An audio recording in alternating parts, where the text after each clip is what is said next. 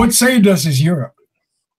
We they understood what funk was about when we mixed it with our attitude and um, um, our style of music. And the way they understood. They didn't before black there. Um, um, Popular and it was just straight up rock. It was hard rock, death rock. It was.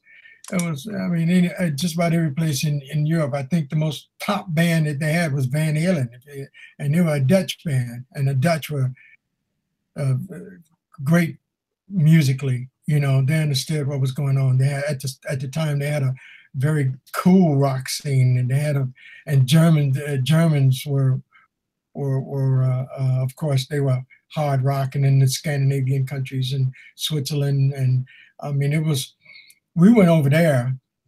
I mean, and I got to tell you the story. We were having moderate success, and especially down in here in the Southeast. We were playing colleges and all the rest of that, and we had rented this big house, and it had a pool, and we were just sort of living it up at the time, sort of enjoying what we were doing.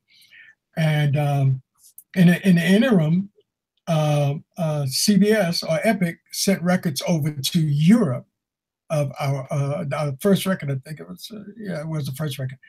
Sent the first record over there. And there was a guy who turned out to be one of our dearest friends, two of them. It's Arthur Mentink and the DJ over there was and Alfred.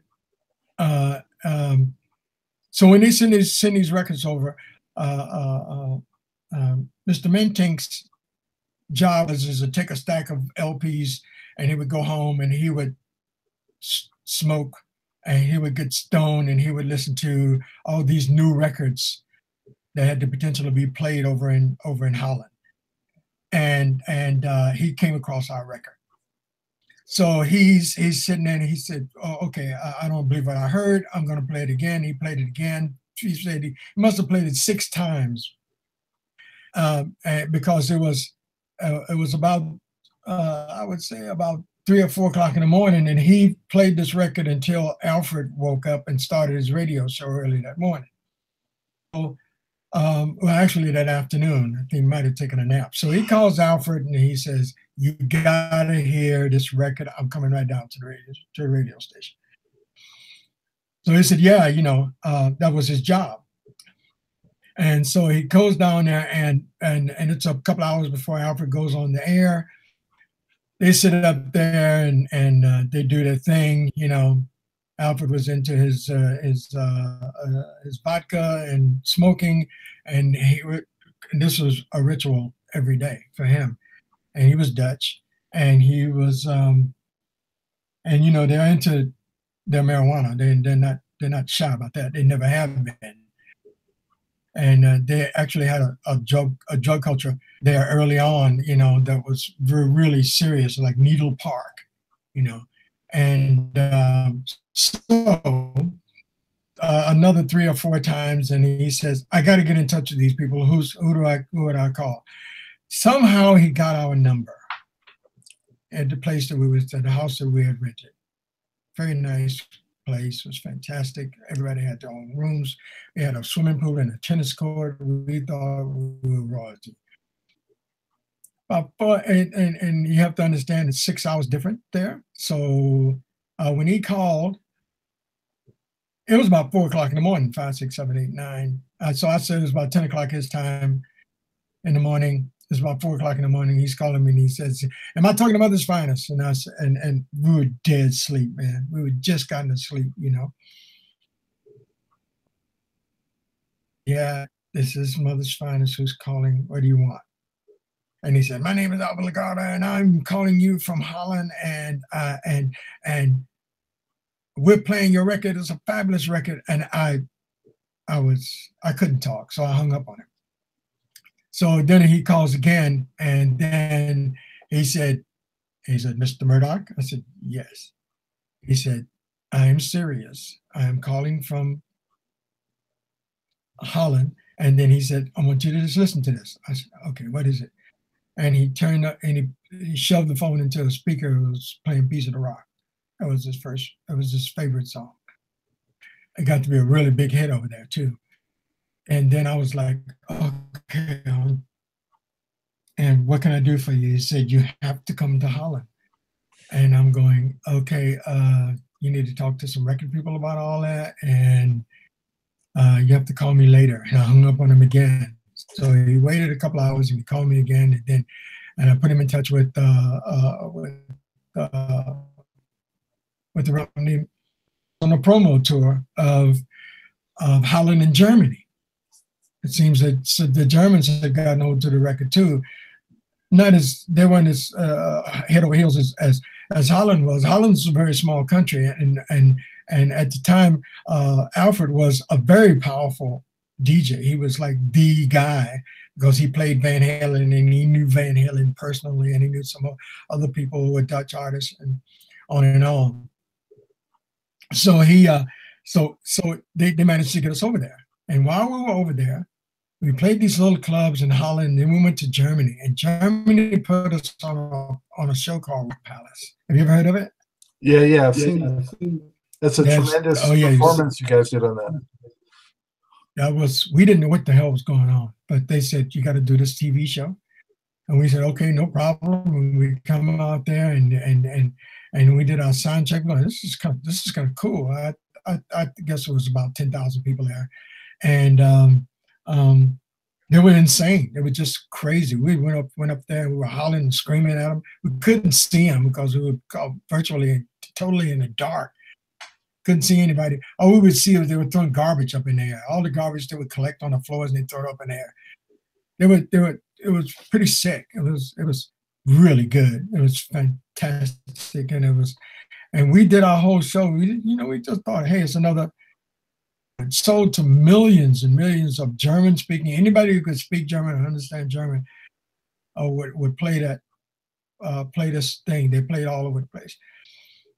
And in Holland and Germany to this day, they're huge markets for us. We play everywhere over there. As a matter of fact, I just got off the phone with the agent. We were supposed to go back over there, but we play these festivals, a lot of open air festivals that they put us on almost every year. So that was pretty much our saving grace. And we went over there. It's so different because you're not judged. You're not judged for the same thing. At least they were very, very into what we were doing. And we would play with the open airs with Van Halen. Anybody you could think of back in that day. I keep saying because they were very popular at the time, and a lot of German groups, a lot of pop groups, and a bunch of rock groups who were heavy rock groups that we would play with, and they loved it, and we loved AC/DC. I mean, if I could remember all of them, but everybody you could possibly think of back in that day, we played with on these concerts, and we were and we would play in the middle and the opening acts, and then we got to the point where we were doing we would come on for the act before the headliner, who was usually some super mega group, and that sustained us. And we was going, like, if America doesn't want to play us, then we have Europe, and it spread to Switzerland, and then we played some very interesting places up in Scandinavia, England. Played a lot of England, and never Ireland or any place like that, but mostly England. And it sustained us really for all this time. Anytime you don't hear of us doing well anywhere else, we're doing well over there. And we still do. Well, it's good to hear that there was common sense somewhere on the globe. Hey, I want to ask you Glenn, a little bit about the band in the studio when you guys were cutting these albums. You know, the next one was Another Mother Further, which had great tracks on it like Baby Love and Truth Will Set You Free. And then you had Mother Factor with Can't Fight the Feeling, Love Changes, Don't Want to Come Back. These are great tunes. And just curious if you could speak a little bit to what the band was like in the studio when you guys created some of these tracks, and what some of the band members brought to the sessions that were special, and just also speak a little bit about how Joyce stood out as a front person and as a great singer. Yeah, we were about as normal. We were very into being very democratic about the songs that we had written and about who wrote them. Sometimes we probably shouldn't have let some of those songs get on the record, but Wizard was he came along as a really good songwriter. Joyce is really phenomenal because not only did she write songs, she would give the band their parts, you know, especially like in Give You All the Love. That was like her brainchild from she taught Wizard the bass line. And Mo, he wasn't as prolific a writer. He would come in and get in there every now and again, but his guitar playing was just, we just fit. I mean, everything fit. There was no problems. We didn't have attitudes about what we were doing. We would garage band first, you know, for a month at least. If we thought going into the studio, we had to have at least a month to shed. And then we go into the studio, and depending on who the producer was, I was always trying to get the band to produce itself. It didn't get that way. You know, we weren't that sure of ourselves. If there was any complaint at all, it's just we weren't as sure of ourselves about what we can do in the studio. Rightfully so in those, because I mean, they gave you a lot of money to do these records, you know, and nothing like today. And you had to be very businesslike, which we weren't. And you had to get stuff on time, which we weren't really concerned with time, you know. So a lot of times we had to break the session up because they gave us a certain amount of time. Then we would start working on songs and changing it, and they were like, BB was he was between him and what was my boy's name? I'm sick with Peppy. They were the two best drummers that we had ever had. You know, Dion learned everything from them. But we, you know, if like with Werman, we were really good. He was a true producer because he would take what you had and he would make it better. You know, the only thing that we may have rebutted against was that he wanted to play cabasa. I don't know if you know what a cabasa is, but it's a Latin instrument, and it has chains around it, and you can he wanted to play cabasa on every freaking song, you know. but it was good though, and really, if you listen, you can just hear his. It would always be. It's like he was like a time machine. I mean, he was like a what you would use for a rhythm machine now. You know, it just keeps you sort of in the pocket, you know. But some early in the song and some late in the song, he would have that cabasa in there, dude. And but other than that, he was one of the best producers that we had. We had done some later on had produced, and of course now we're all the way into it now with modern technology. But basically, which one is that? Oh yeah, those are cool. Yeah, you can just keep talking. I just want to let people see some of the covers.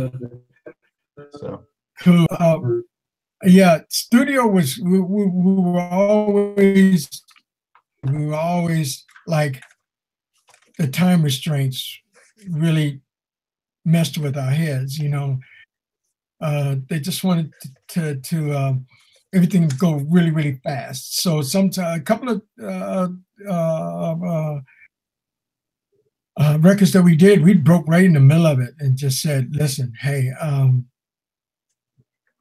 we don't want to. We need to change some things, you know." So we would stop the session, we shut it down, and that wasn't a good thing with the record company. So that was kind of a bad habit that we had, and everybody was cooperative, especially on those first 4, 5, 6, 7 records. You know, things started getting a little hairy towards the end because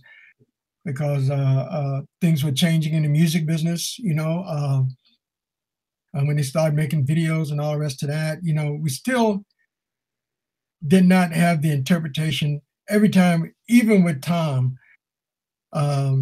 there were little changes. He was the least of our words, but he would change. He wanted us to change some things. He didn't want us to do love changes, which was, you know, but you know, as far as we were concerned, it fit on that record. You know, it was a ballad. You know, and you were allowed to do ballads on records. You know what? I wasn't a ballad guy, but excuse me, I like that one. It worked. Yeah, it did. I mean, and it works right now. Yeah. You know, still today. So yeah, studio wise, I wrote my parts. Michael, he was a pretty good writer and an excellent player. Most of the guys who played, Wizard wrote a fair amount of the songs. We collaborated when we could. Guys would bring in songs, and we would say, okay, you know, now it's got to fit. If I'm going to do the song, it's got to fit me. If Joyce is going to do it, it's got to fit her.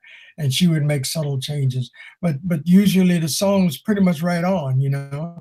And group songs that we made sure that we did songs that were sort of everybody could sing a little part of it, you know, just to give them incentives about, you know, putting a record out. But we never really had in those times we never had any problems with doing records in the studio. Studio was our friend. It was just very archaic and very analog. You know, the sounds were good, you know, and everything, but we were futuristic as anytime we could. You know, any time we could be, we got into the future as possible, and we could. It was just slow. That's all. We wanted to be faster, and we wanted to be better, and then we wanted to take our time. If that makes any sense. It does.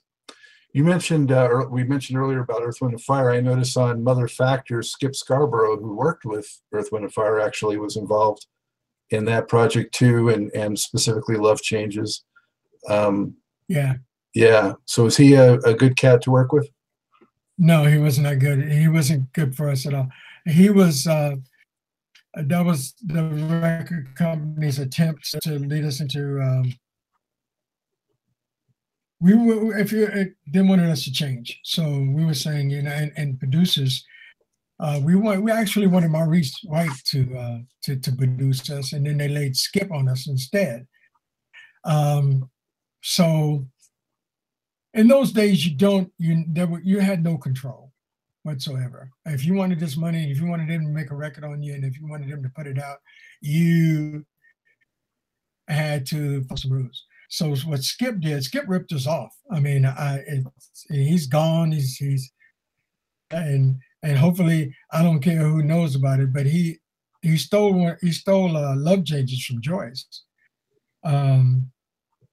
He and Joyce got in the studio early one day, and he said, what he was good at is that he said, I want us to write a song together.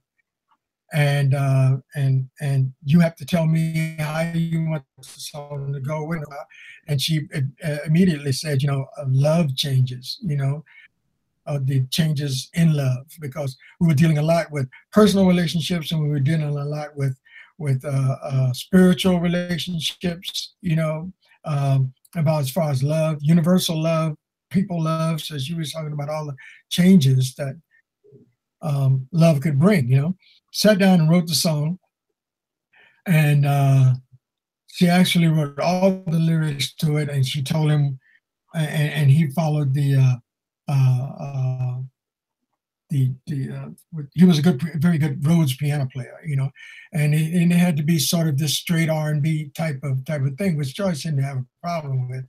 So then we had to go over to Europe right after the session was done. We had to go over to Europe, and as non-business as we were, we did not take care of the writers' rights. And when we came back, and it was on the record, it was written by Skip Scarborough, and which wasn't true, you know. And it was one of our biggest records, and we fought it for a minute, but it was told to us first come, you know, if somebody says they wrote the song and we didn't have any cover for it, it was too bad, you know. And we had to leave it like that, you know. And that's the first and last time that ever happened, you know, except for the first record we did with people changing stuff. So it just made us a little bit more tainted about the business of doing this record. Hard lesson to learn. Hard lesson to learn. Yeah, it is, but it is. He paid for it in the worst way, because he cheated, and he lied, and he stole, you know. And that's not very godly, you know. It's not very spiritual or religious, you know. And if you do things like that, you're gonna pay, you know. So and that is sort of the what will be written on the headstone when Mother's Finest is gone, is that we accept our fate, you know. And by accepting one's fate and one's karma, it's very simple. As far as Skip is concerned, we did something to him in the last life that he had to do to us in this life. But the mistake that he made was, rather than turn the other cheek and accept what we did to him in his last life, he wanted, it goes right back to square one again, you know. And he doesn't get payment, and then he's going to have to pay for his bad karma. So we accept everything that has happened to us. We don't begrudge anybody, you know. It gets a little heavy when you think where you should be and where you think you should be, but in the universe of universes, and in God and all His wisdom, we're exactly where we're supposed to be in order for us to complete our transition when we do have to get out of here, you know. And there is a transition. There is life after death, you know, and there is, and depending on how you live in this life will depend on, if you have to be reincarnated, then you're going to have to pay for some bullshit that you did in this life, and maybe even the last life. And it just keeps piling and piling and piling on top of it. So, you know, you have to be reincarnated until you pay Caesar's due. So in that respect, we do not begrudge anybody, even those who have bad things about us, and some things we've said bad about other people. We try to correct that and ask for forgiveness, you know. But at the same time, we do not begrudge. You know, we don't hold any ill feelings about what we think people should have done, or how they should have treated us. You know, we have fans, and they are loyal. And if we're not supposed to go another motherfucker, okay, you know, we're too old to try to straighten all that out. And at the same time, we realize that it's a God thing, you know, and we have to let things do. It is what it is, mentally, physically, spiritually. It is what it is, and it's going to be that way. If we were able to change things, we would have. We definitely would have. We think that, you know, our music was powerful enough for us, but and then we really followed God's way, and this is where he wants us to be. If you're not where you're supposed to be, then you can't reap the rewards of what he's trying to give you. And we're healthy, and we have food, but we still have power and with vitality. You know, as far as our business is concerned, as far as music is concerned, we're not rich and famous, and we, like the song say, don't drive no Cadillac cars, you know, but we manage and be, you know, as happy as you can be on this planet. So we're looking forward to our progressions and our transitions, and when we have to face the Almighty, we want to say we tried our best. And we played our best, and we sang our best, and we wrote our best. And this is it. Hey, you're putting it all in perspective, Glenn. And I'm glad to hear you have such a good head on your shoulders about it all. You know, we're talking about love changes, so I did want to ask you, what were there any challenges to being in a relationship with a band member? Were there advantages, challenges? How did you navigate that?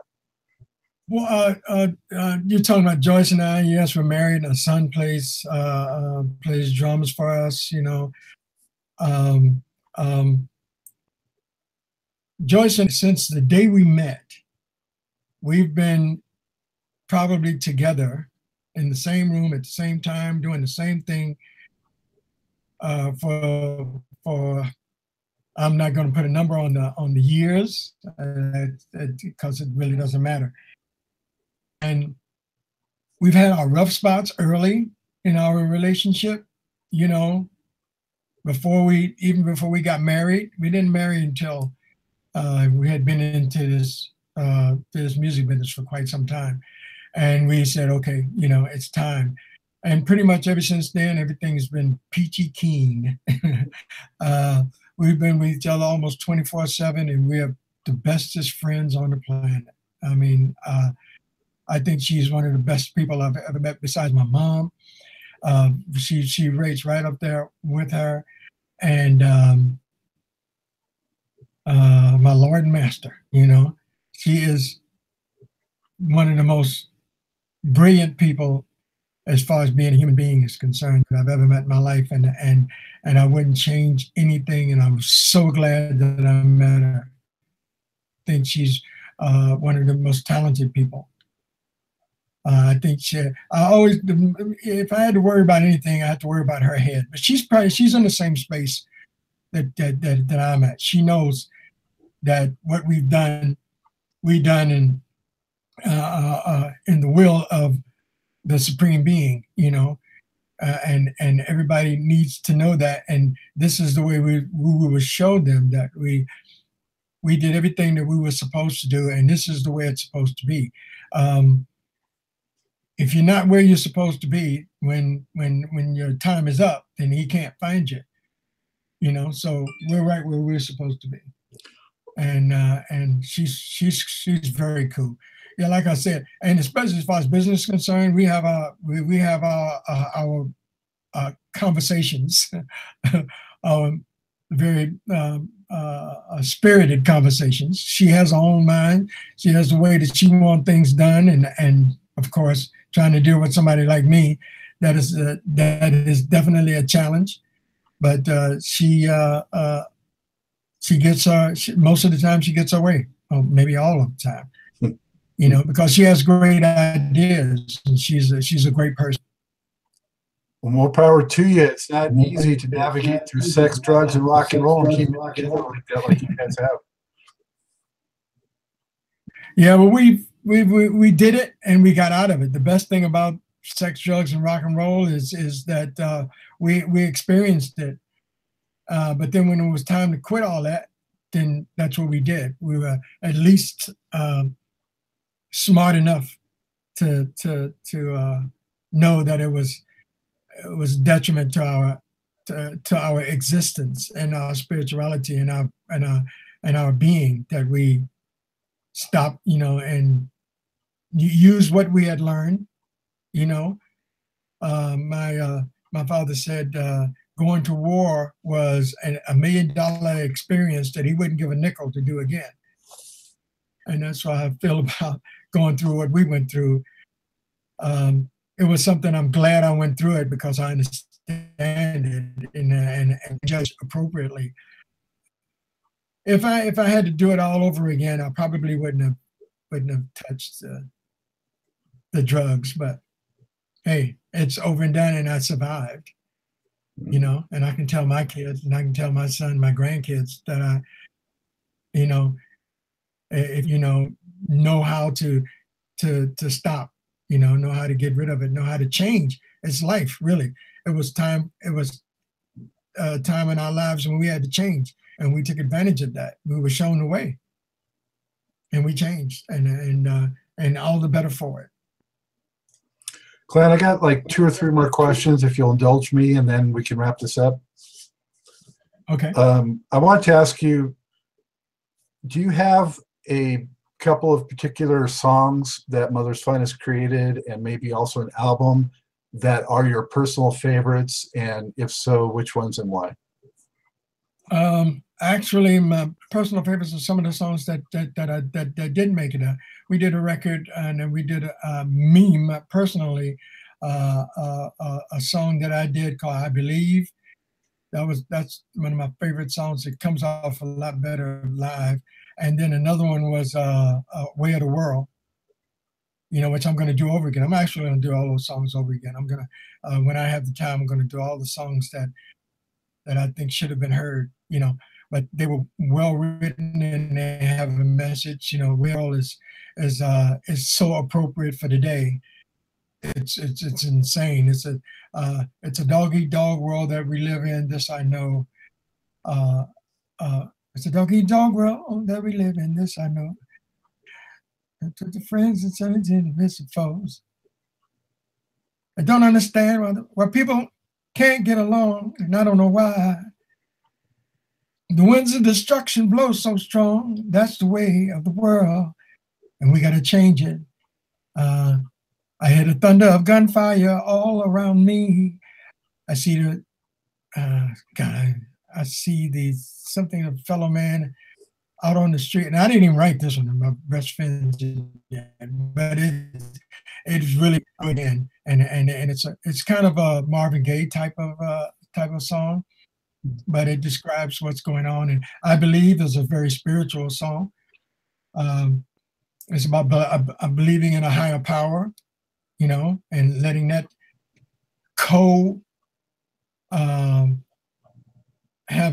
be a co-relationship with us as a human being, and not try to do things on our own.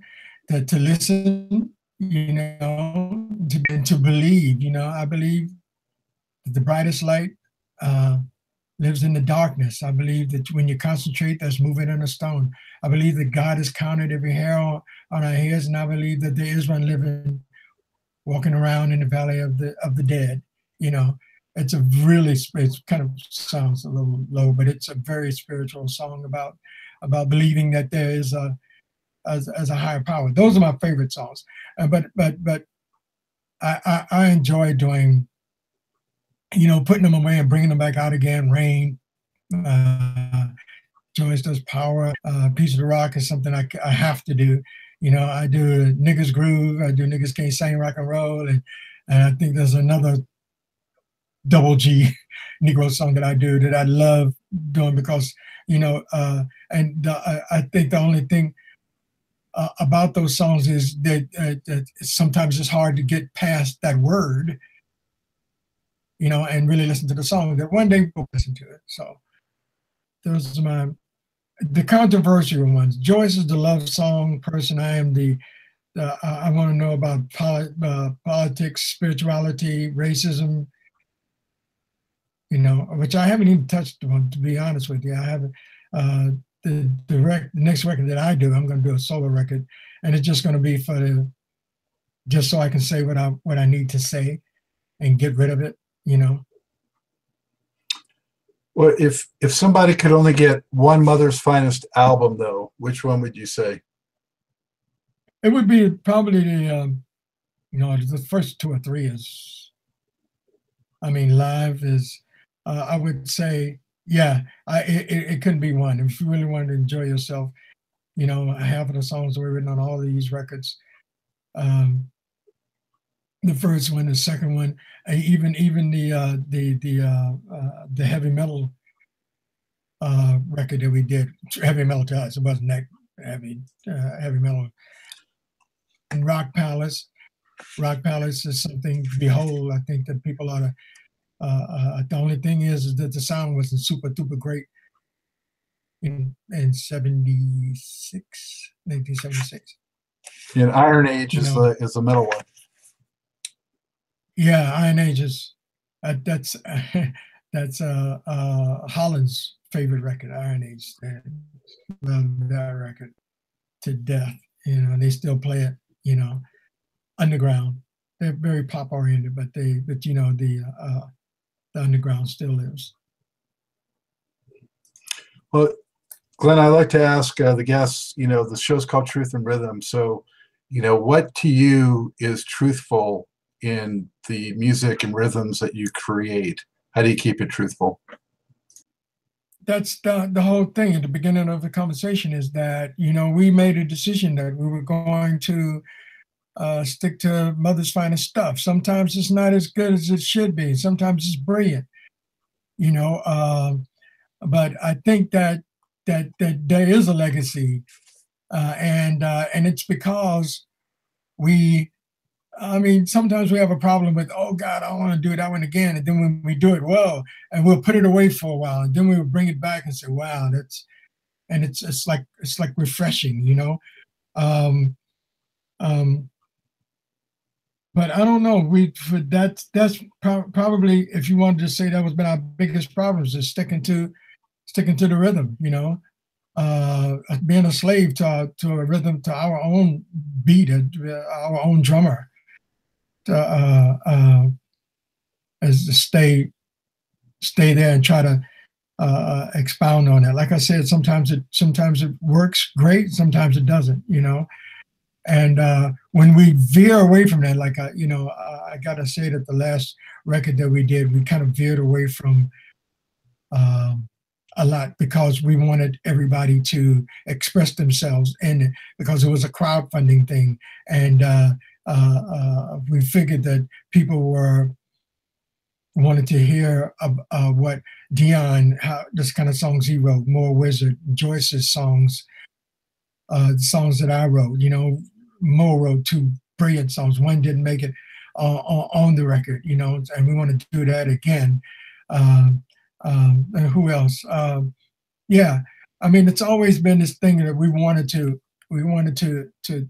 get everybody involved.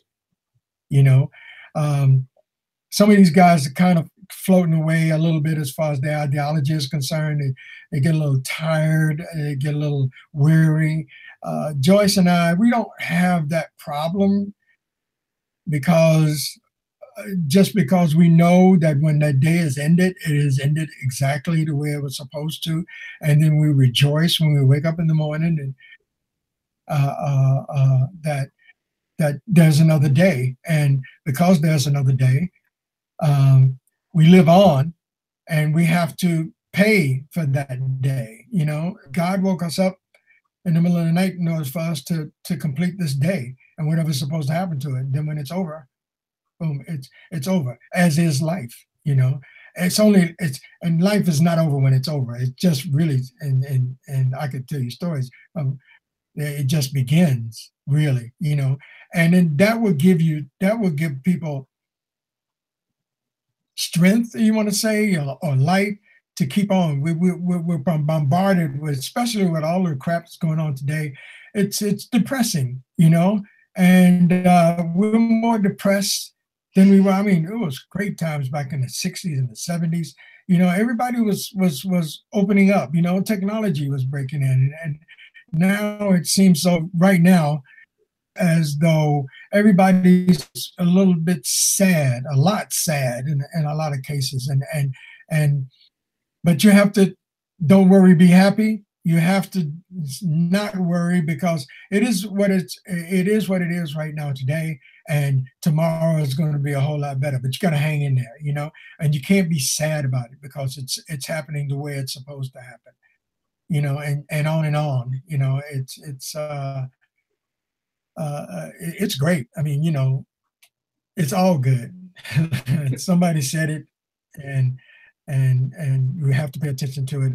It's all good. Everything is good, even what seems to be very bad.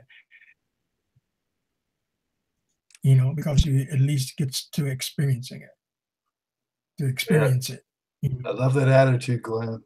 Love it. So how can people keep up with Mother's Finest? Is there any chance that you guys might start doing some shows in America outside of the Atlanta area anytime soon? And what else is going on? We just did. I mean, unfortunately, we're better known in the Southeast, down in Florida. We get up to DC when we can, New York every now and again. Excuse me. But we're getting ready to sort of rewind, pause, and fast forward. We're going to our websites have been poor. Facebook has been not what it's supposed to be. I'm looking for people, and have found some people who can do all that stuff, because, like I said before, I'm not a fan, but I do understand that this is the new way that fans get in touch. We have done well without it, but we should do much better with it. And we're going to update all of our sites. This is a New Year's resolution that we made for 2018. And we're going to be keeping more in touch. Joyce, we're working on Joyce's record. Record's going to be, I enjoyed the heck out of it. I mean, I enjoyed so much that I just like to keep working on it. And that's not, it's not really cool. I have the guy that just called, he's helping me produce. And I have another guy that's helping me produce to bring it modern to where it's not recognizable about what she's doing, but just a little bit more modern, and to keep what's going on. She's making another record. As soon as I get a chance, I'm going to make another record. And the band, we're going to slow down on the band making music for a time, and then it has been suggested that let's make 2 or 3 songs and just put it out there, you know, because they're still writing them. But we're going to make a concerted effort to be more visible, people, here in the United States and in Europe. That's what we're going to do, to try to keep it moving as long as we can. And like I said before, we feel really good. I feel fantastic. Joyce is, like I said, she's a Wonder Woman. And she feels fantastic. Her spirit is very bright. That's awesome. Awesome. Well, look forward to those new projects, and you know, we'll catch the shows where and when we can. And I want to remind people again, this anthology came out last year. It's a great 2 CD set. Yeah, it is. Yeah, love changes. So with that, I'm going to wrap it up. Glenn, if you could just hang tight for a second while I do that. Okay. Huge thanks to Mr. Glenn Murdoch, co-founder and vocalist for the trailblazing funk rock band Mother's Finest, a band whose influence and presence continues to be felt today. Thank you so much for sharing your time, your experiences. Good stuff, Glenn. My pleasure. I like to talk, as you can tell. I enjoyed it. Be sure to look out for upcoming Truth and Rhythm episodes and catch up on previous installments at funknstuff.net and on YouTube, iTunes, and other leading providers. Want to hear from you? Drop me an email at scottg@funknstuff.net. Let me know who else you might want to see on the show, what you like, what you don't like. Until next time, on behalf of Mr. Glenn Murdoch, this is... Before you go, I want to let you know that you're doing great work. I like it, and I wish you lots of success. I appreciate that. Thank you so much. On behalf Spread the word, brother. On behalf of Glenn, this is Scott, Dr. GX Goldfine, as always, saying keep on vibrating to the rhythm of the one.